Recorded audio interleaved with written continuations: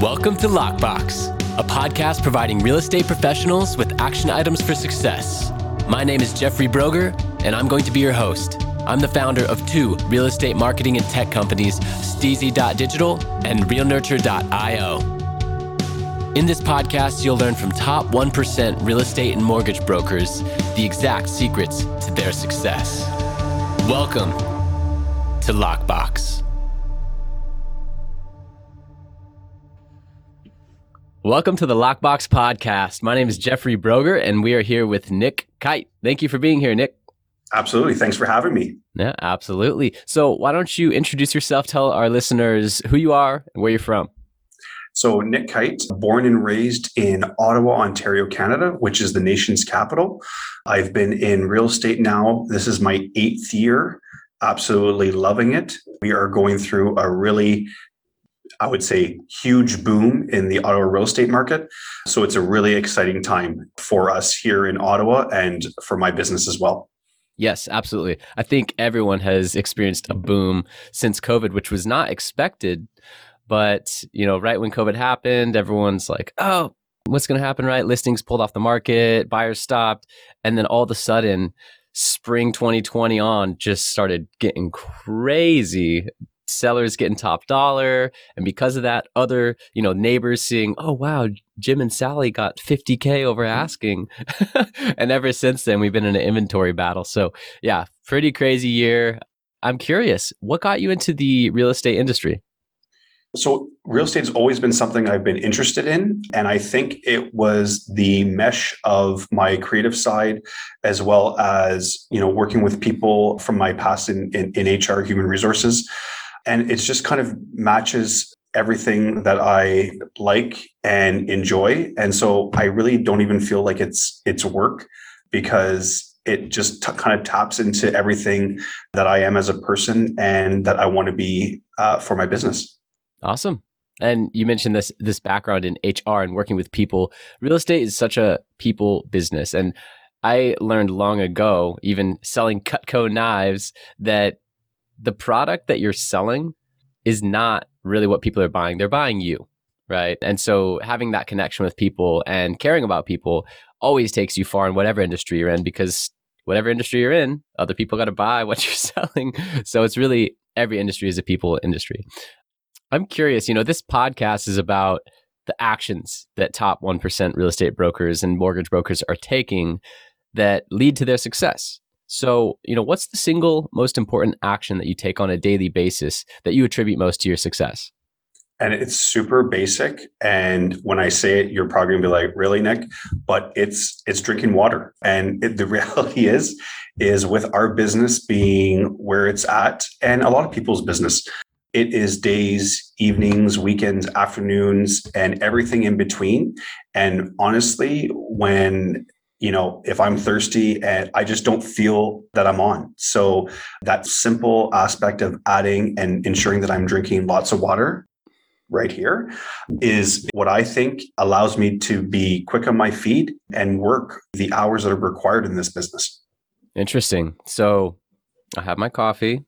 There's water in coffee, right? Absolutely. But a lot of people don't know that coffee actually dehydrates you, as well as, Red Bull and a lot of the other energy drinks. So I got my water right here too. So I agree with you. You're all set. Yeah. I got to have both. No, I love that. And, having a strong physical base sets a foundation for the rest of your business. I've been a big believer in that for a long time. So when it comes to your business, what percentage of your business is referral? And then, what percentage is new business? So right now I'm working at a 93% referral rate. And that is something that I'm extremely proud of and grateful, because pretty much what that says to me is that my clients, current, past, and present, trust me enough that they will, refer me to their friends and family and know that they're going to be taken care of. So that is in itself the business that I've always wanted to run. And running a referral-based business is for me is ideal because it's who I am as a person. I want to work hard for people. And in turn, they see that and refer me to like-minded people, friends, family, and continue to get a chance to expand my business and brand. And I'd say a second component to new business, or maybe just people seeing me through a different light, would definitely be in social media. Some people may have heard my name or whatnot, but when they come and they look on different platforms, they kind of see that personally is who I am in business. So it makes it really simple that way. I don't have to put on a persona or, switch hats. What you see is what you get. And I think that's what a lot of people enjoy about working with me. That makes sense. And one of my other clients, he says, or I actually describe him as like, he doesn't have to change character. And, that makes total sense that you don't have to change character. You're yourself. And therefore it's easy, right? It's not taking energy to try and like mentally switch hats and remember what you said and all that stuff. You're just yourself everywhere you go. And due to that, then I think you're creating a lot of authentic connections where people then trust you and they're willing to refer you. That's amazing. Absolutely. What systems do you have in place to increase the amount of referrals you receive? You got to have like some kind of, mailers, pop buys, like different things that are a staple to keep people with your name at the top of their mind, because they could trust you during the transaction, but 3 years later when their friend needs home, statistics are they've forgotten your name. It's just, most 80% of people say they would work with and refer the realtor that they just worked with, but 4 years later, only 12% remember who it was. Mm-hmm. So, how are you keeping in touch with people? How are you staying in touch with them and generating those referrals consistently? Yeah, absolutely. So I have a client appreciation program. It's that simple. So I, will send out information to my clients on anything lifestyle wise, real estate, whatnot. I update people. I send them birthday cards, anniversary cards, home purchase anniversaries. I throw client parties. I think that is in itself one of my absolute favorite aspects of my business. Is every year I get people together.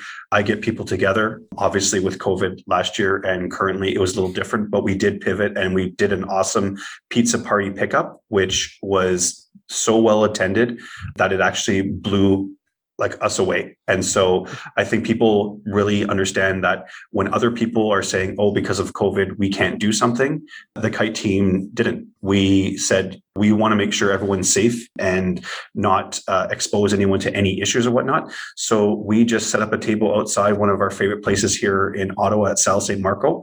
They made fresh pizzas and people had their time slots. So whether it was between 4 and 4:30, 4:35 or whatnot, that way we limited the contact. People came, they picked up their pizzas, had a quick chat, and they went and enjoyed their pizza. So I think that would probably be the simplest way to say that, being top of mind for me is just natural because I'm just want to take care of my clients. And so I'm always around, I'm always answering their questions. I'm always being checked in.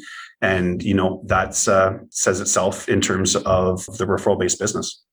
Yeah, that's so key. I like how you did not use COVID as an excuse to not do client appreciation activities.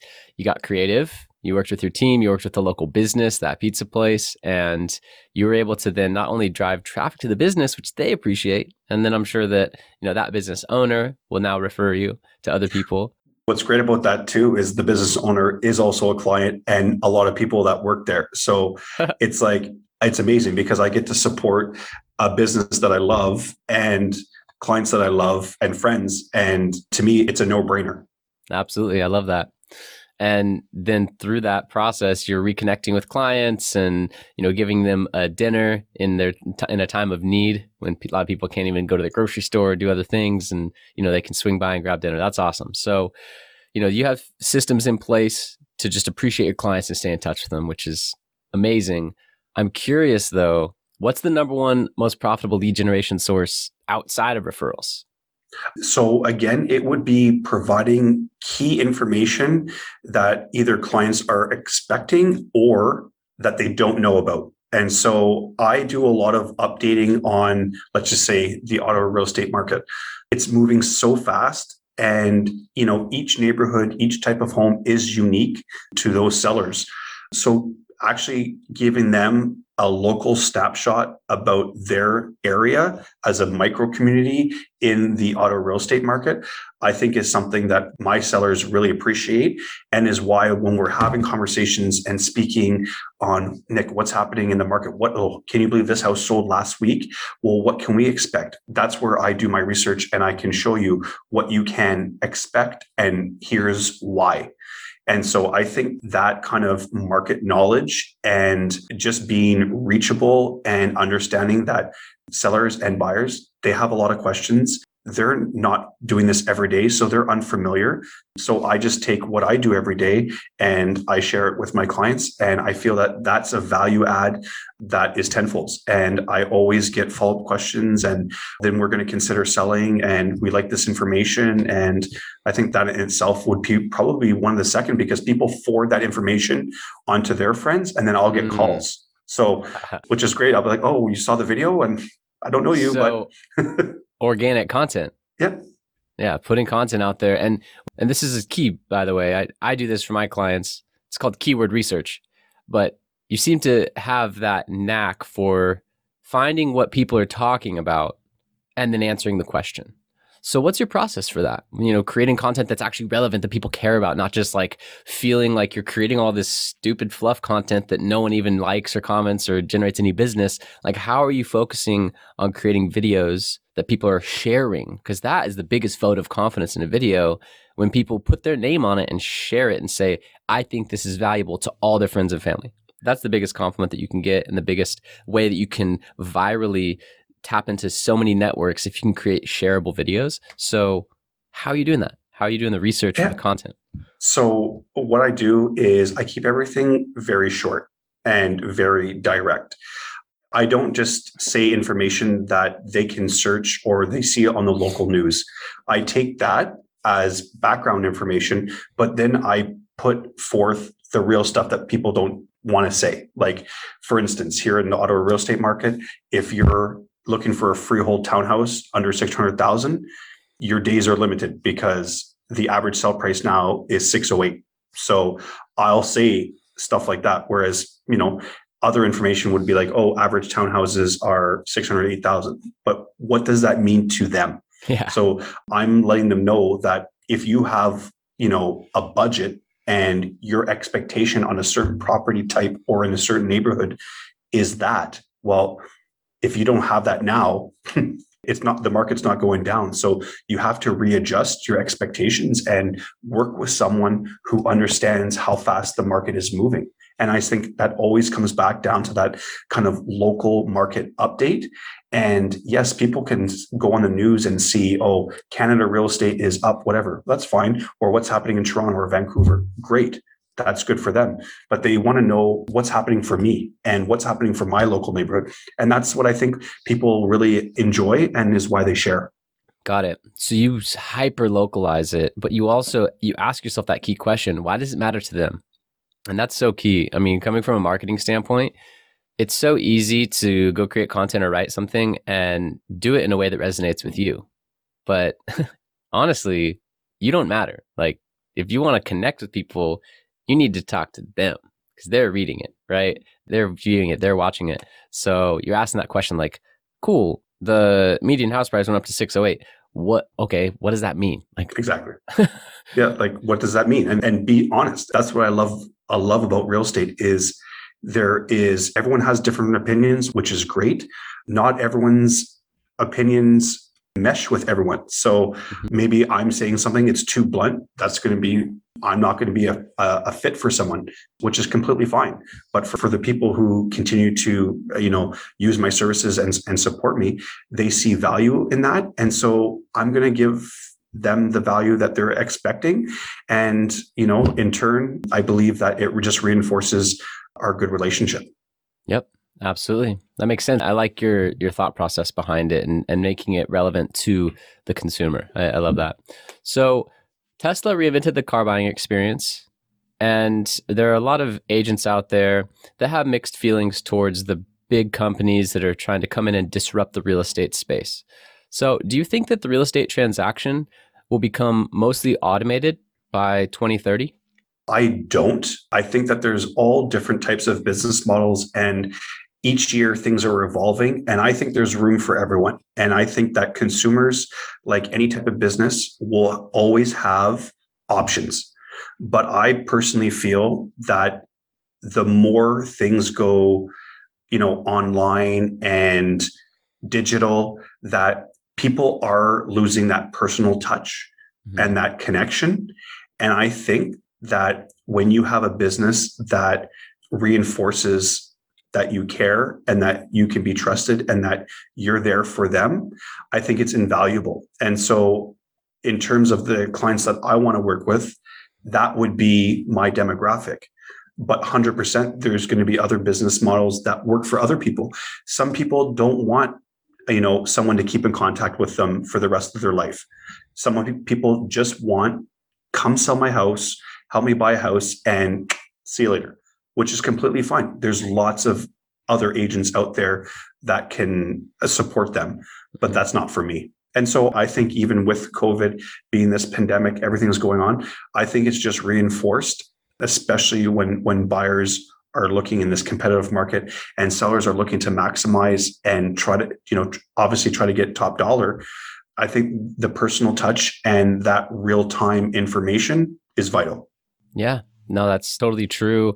In my opinion, I feel that although some aspects might get automated, little like, there's so many pieces of each transaction, so many people involved, but the realtor is at the center of it all, right? There's all these, transaction coordinators and loan officers and, escrow and, there's so many pieces, appraising.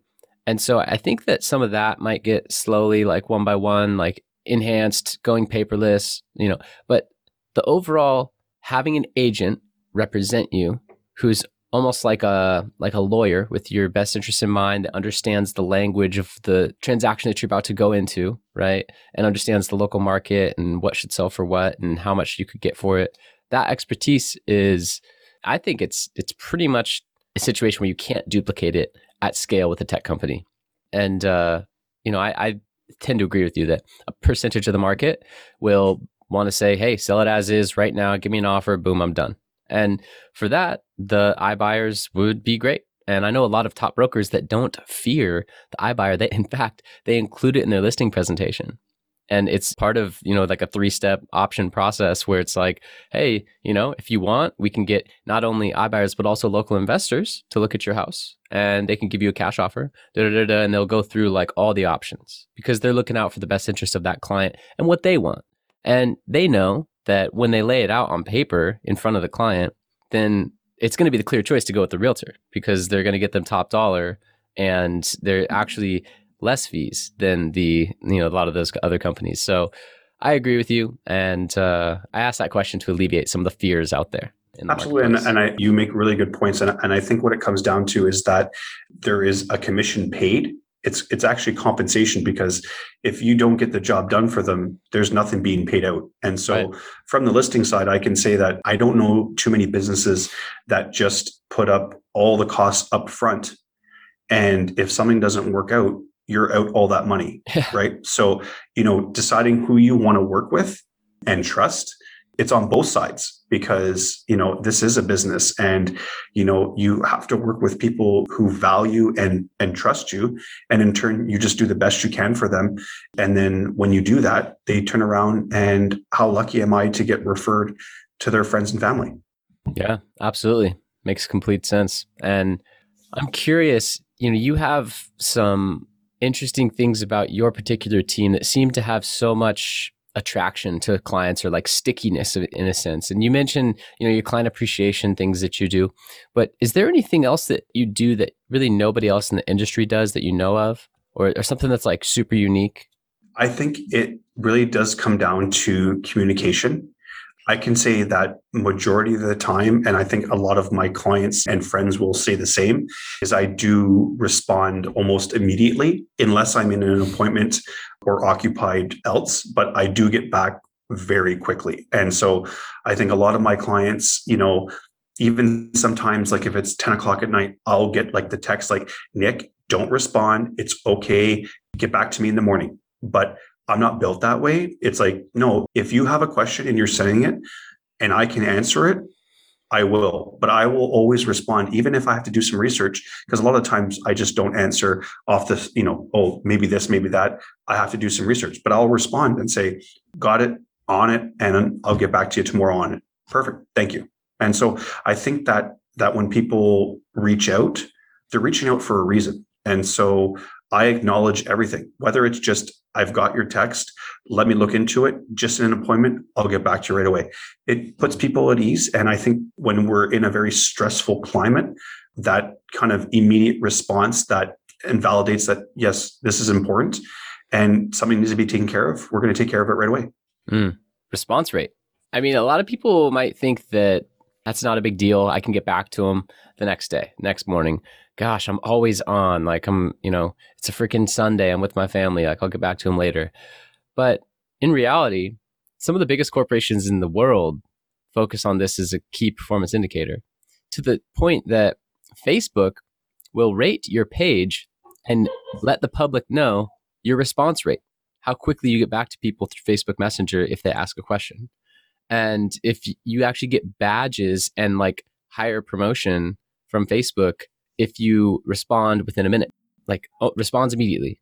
And that, like, we got into, my company Steezy Digital developed like real estate Facebook chatbots with AI so that they could instantly respond back and, increase the response rate from pages.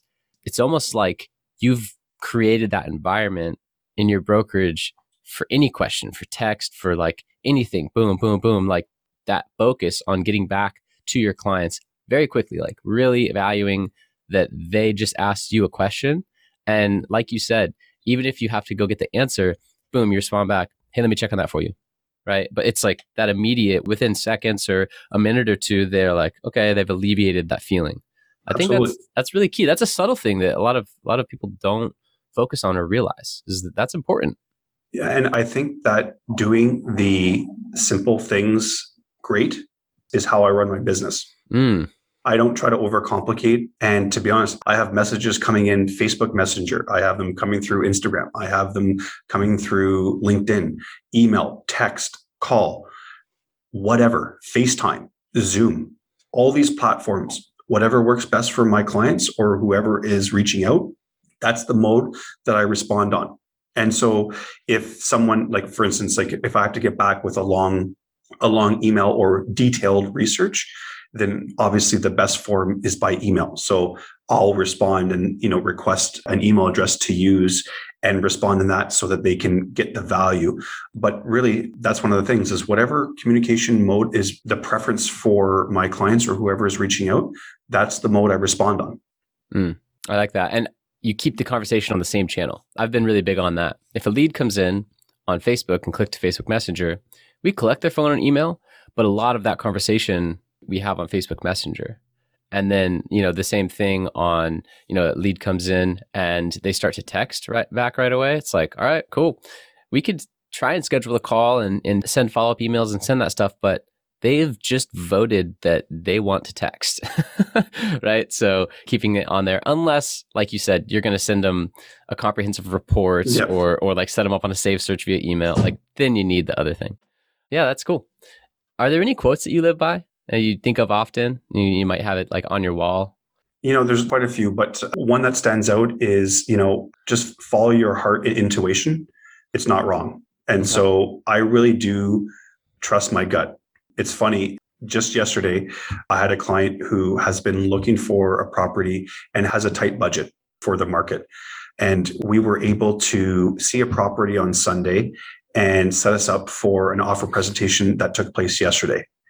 And we were in the top 3 for the offers. The listing agent let us know that we were in the top 3. And have we really truly provided our best and final offer? And if not, then speak with your client and come back with your best and final.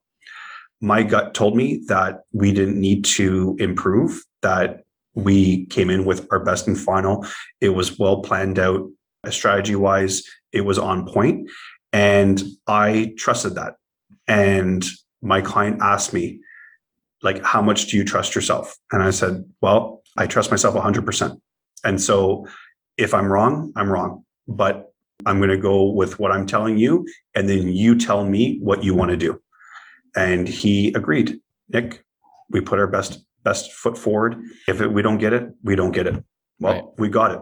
Ah, nice. And we didn't resubmit. We provided our best and final. It was strong, and we stayed put, and we got it. Amazing. That's a really cool story. Yeah. So he was like, yeah, trust your gut, Nick. Thanks. Exactly. He's trying to save some money. So it all works out. So your quote would be like, I trust myself 100%. In this bit, you kind of you get all these kind of different information from all these different sources, and you have to listen to yourself. And if you don't, then like, I don't know how else I would be if I wasn't me. I get it. I sense it. Something's off. I may not know 100% that something's off, but I know that something's not right. Well, and so, when you're dealing with people, especially during stressful times, you have to be able to read the situation and respond in a manner that resonates.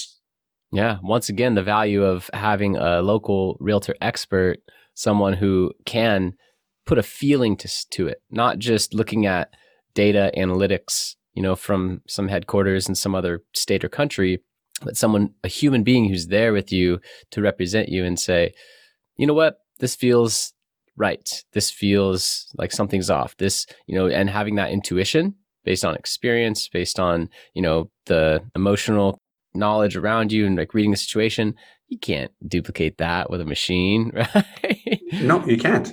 Yeah. So I love that. And you got to trust your gut. Your gut. I agree. Yeah. So far, so good. So far, so good.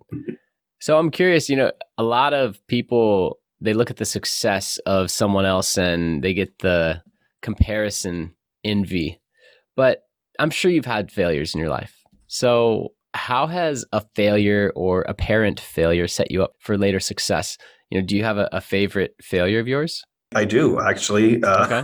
And I've had more than one. So, but one that stands out that I have used and reused over and over again is the first listing appointment that I ever went on. Everything was going so well. I explained, how we would sell your property, what we would do. This is, the price range that I see it selling in. These are some of the strategies. And they were interviewing 3 other agents, and they were going to make a decision the next day. I felt confident. I felt like, wow, like I can do this. I felt good. I got a call the next day that they did decide to go with another agent. And then in my case, no matter what business I was in or what career, I always asked or sought out feedback. So the seller was on the phone and I just said, is there anything that I could have done better or provided you that would have allowed you to choose me to represent your home? Because I would really like to know, because I don't want to make that mistake again. And so this is why they call me the options man now, because he's just said, I didn't provide enough options. I said what I thought, and they needed to see what the various options were so that they could choose what works best with my opinion. And you know what? Extremely valid point. Never made that mistake again, ever. And when people say there's options, like it's like 1 A, B, C, 2 A, B, C, 3, like I will give you every single option there is, and I will give you my opinion, but you will always have tons of options.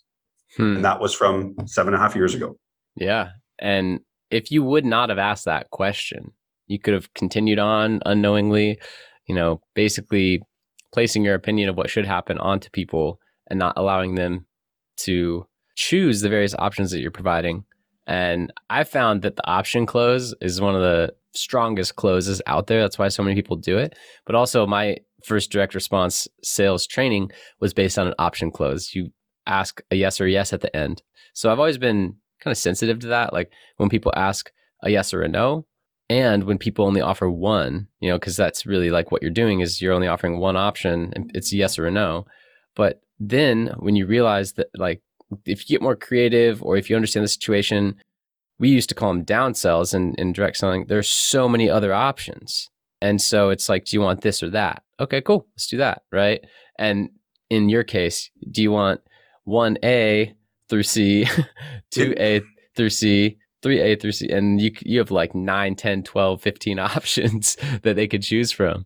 That's great. I love that. And that's a really big lesson for a lot of people out there is like, every failure can lead to future success. So Absolutely. And I think just asking, and I think a lot of people would be scared or, just so discouraged that it didn't happen for them, that they missed that opportunity. Whereas I said, well, like I felt that I did well. So I want to know what I didn't do well and I'll never make that mistake again. And it was honestly, it was the best response I ever got. And that really helped my business. And I can tell you that in that local neighborhood, that seller still sees my name and sees me selling in that area. And I have him to thank for it. wow, there you go. Love that. I'm curious, what's one of the best or most worthwhile investments that you've ever made? So I would say that it was joining Buffini and Company when I first started, which is one of the largest business coaching in the world. And it's very like-minded in terms of how I am as a person and how I want to run my business, which is referral based. And it just kind of resonated with me right off the get-go. And, I have my CRM system in there.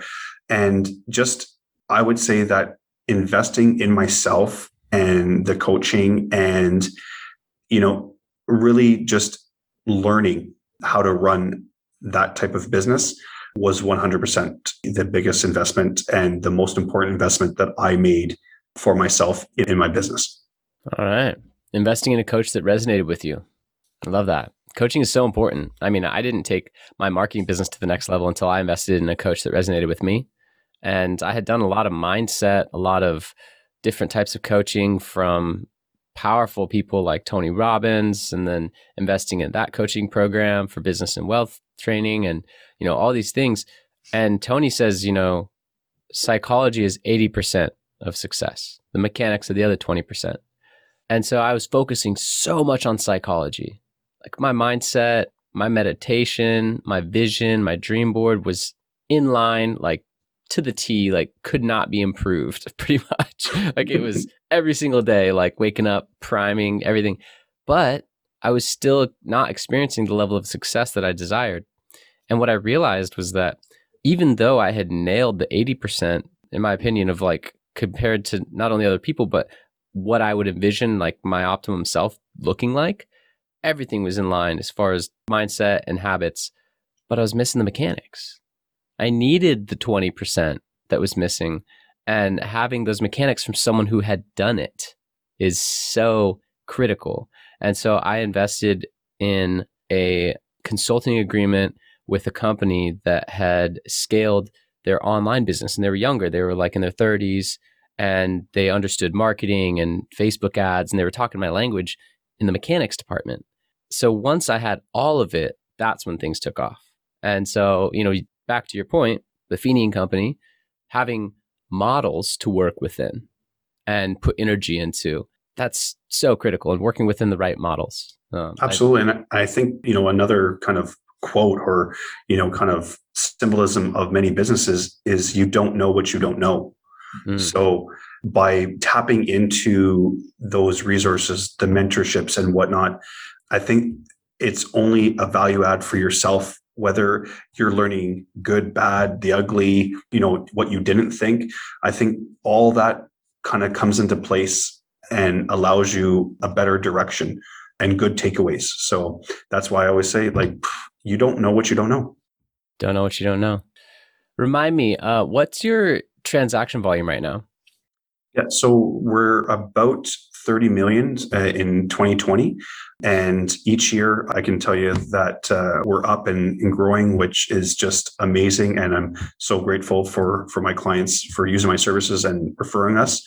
And I think that's just a testament that the longer that you're in business, the better you do for people, the more you're able to grow and support them. And so 2021, we're kind of coming into the end of the first quarter, and it's been another very busy quarter, and it's been up and running since January 2nd. So it's going to be really exciting to see how this year unfolds, because it feels like each month is a new year because of where the market is accelerating. So that to me is going to be really exciting to see, come December, what has taken place in 2021 and what can we expect for 2022. Right. Absolutely. And with you being at 30 million and growing, what advice would you give to a real estate broker who might be at 10 million, maybe even 15 million in gross annual transactions, and they're looking to grow? They want to hit 20, 25, 30. What levers did you pull to get to that next level? It's a really simple list. It's called a start, stop, continue list.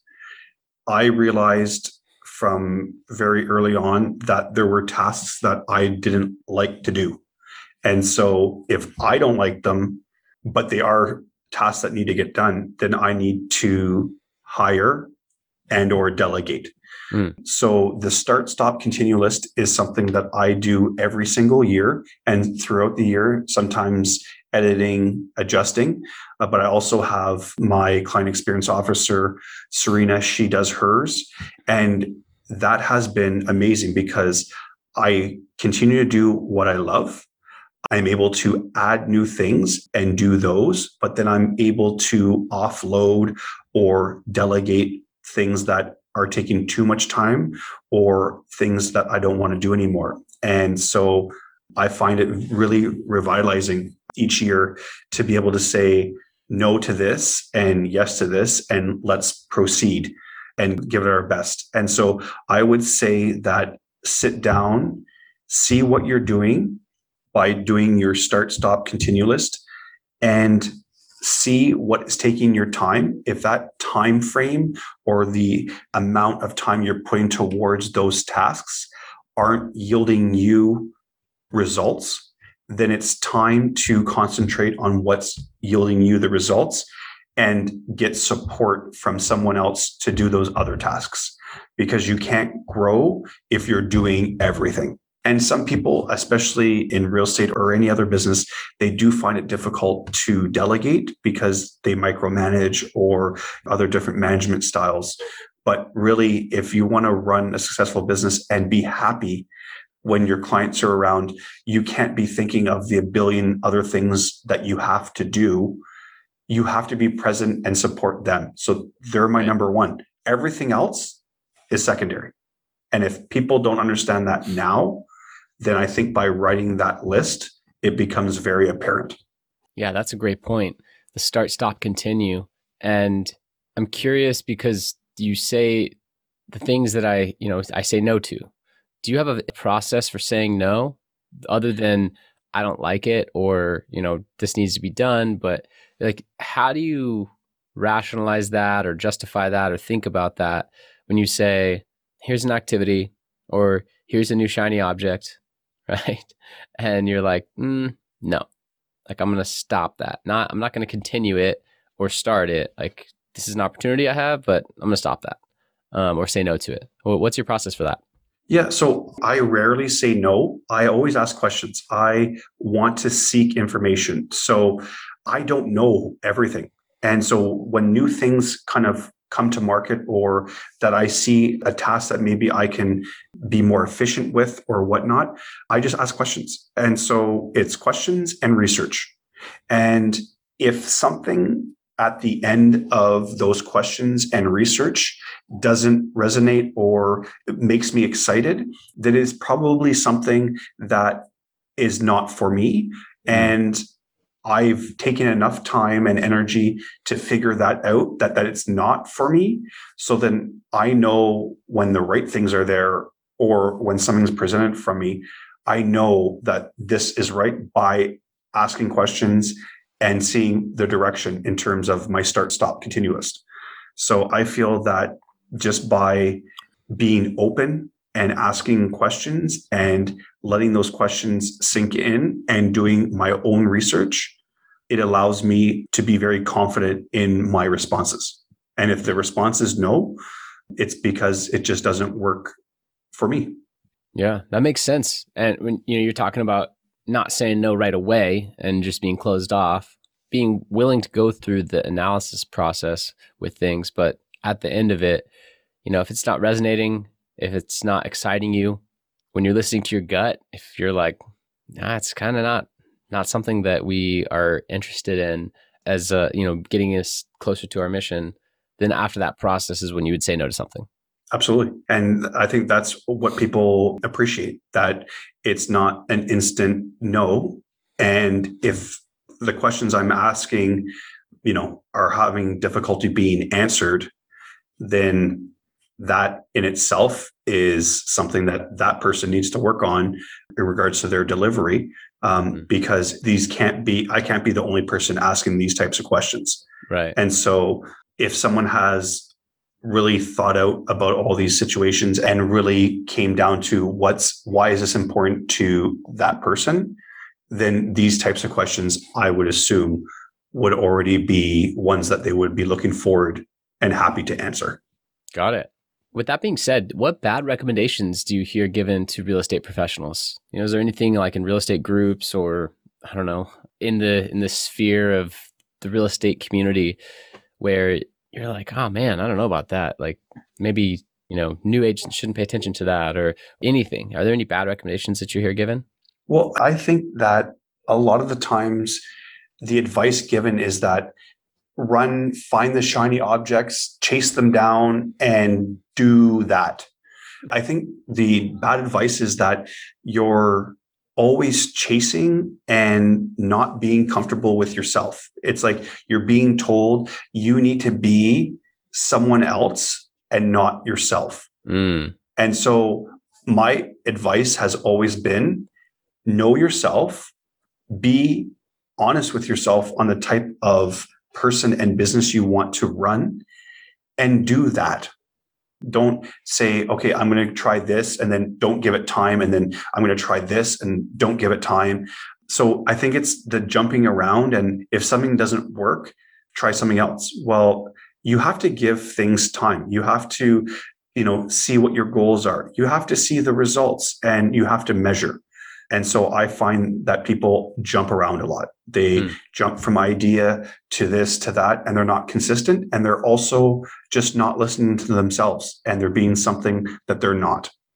So being comfortable with your own skin, I think, is the most important. And I think that allows me to look at situations that after doing some research just doesn't fit. And I'm okay with that. I don't need the shiny object every time. Sometimes the most important thing is the simplest thing and just do it well. Yeah. No, I love your statement about that. Like the mastery of simplicity or this doing the simple things to the best. I'm going to go back to that in the podcast and that'll probably be the title because I love that statement of like, doesn't have to be something brand new, shiny in order to like reinvent your business. A lot of times it's just doing the simple things really well. Agreed. So, yeah, no, I love that. Hey, how can listeners contact you? Absolutely. So my website is nickkite.com. There's all the information, my social media handles. You can find me on all various platforms at Nick J. Kite on Instagram, Facebook, LinkedIn, YouTube, Twitter. I'm there. And, anytime people have questions, concerns, fears, or just want to reach out and be like, oh, I really like that restaurant that you went to that you posted, can you get me a reservation? I'm your guy. Awesome. I love that. And I'll link to that below.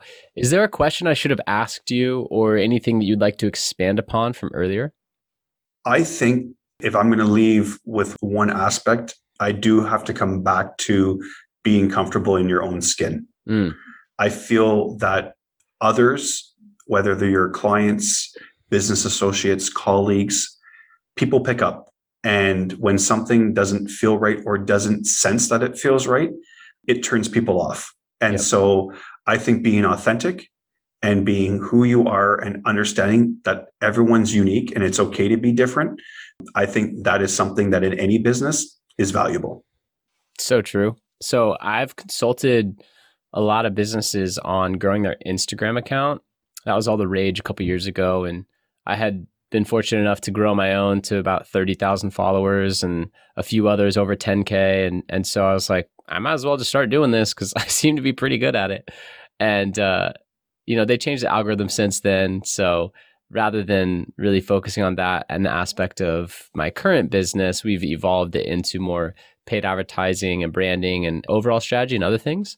But the point is, and to your point, there's this moment in the growth process where at first it's really uncomfortable to create all this content from the person that I'm helping grow their page.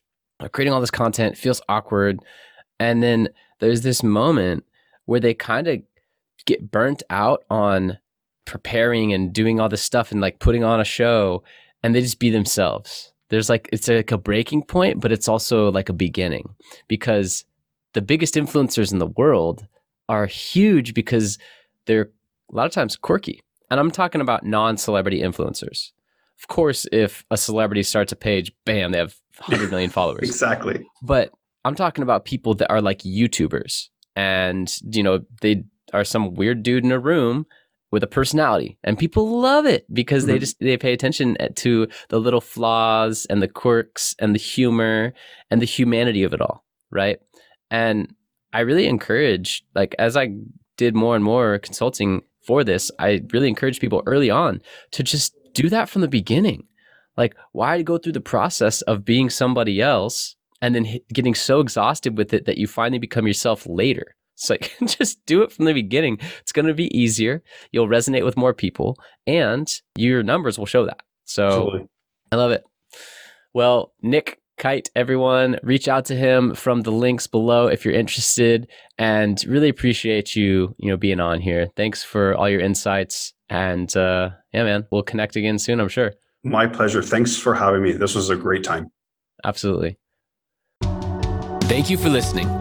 If you want to accomplish your real estate goals, then I highly suggest downloading my free Ultimate Real Estate Goal Setting Framework. The link is in the description of the show, and it will help you break down your annual income goal into the amount of phone calls, appointments, or open houses you need in order to achieve that goal. Thank you so much, and we'll see you next time.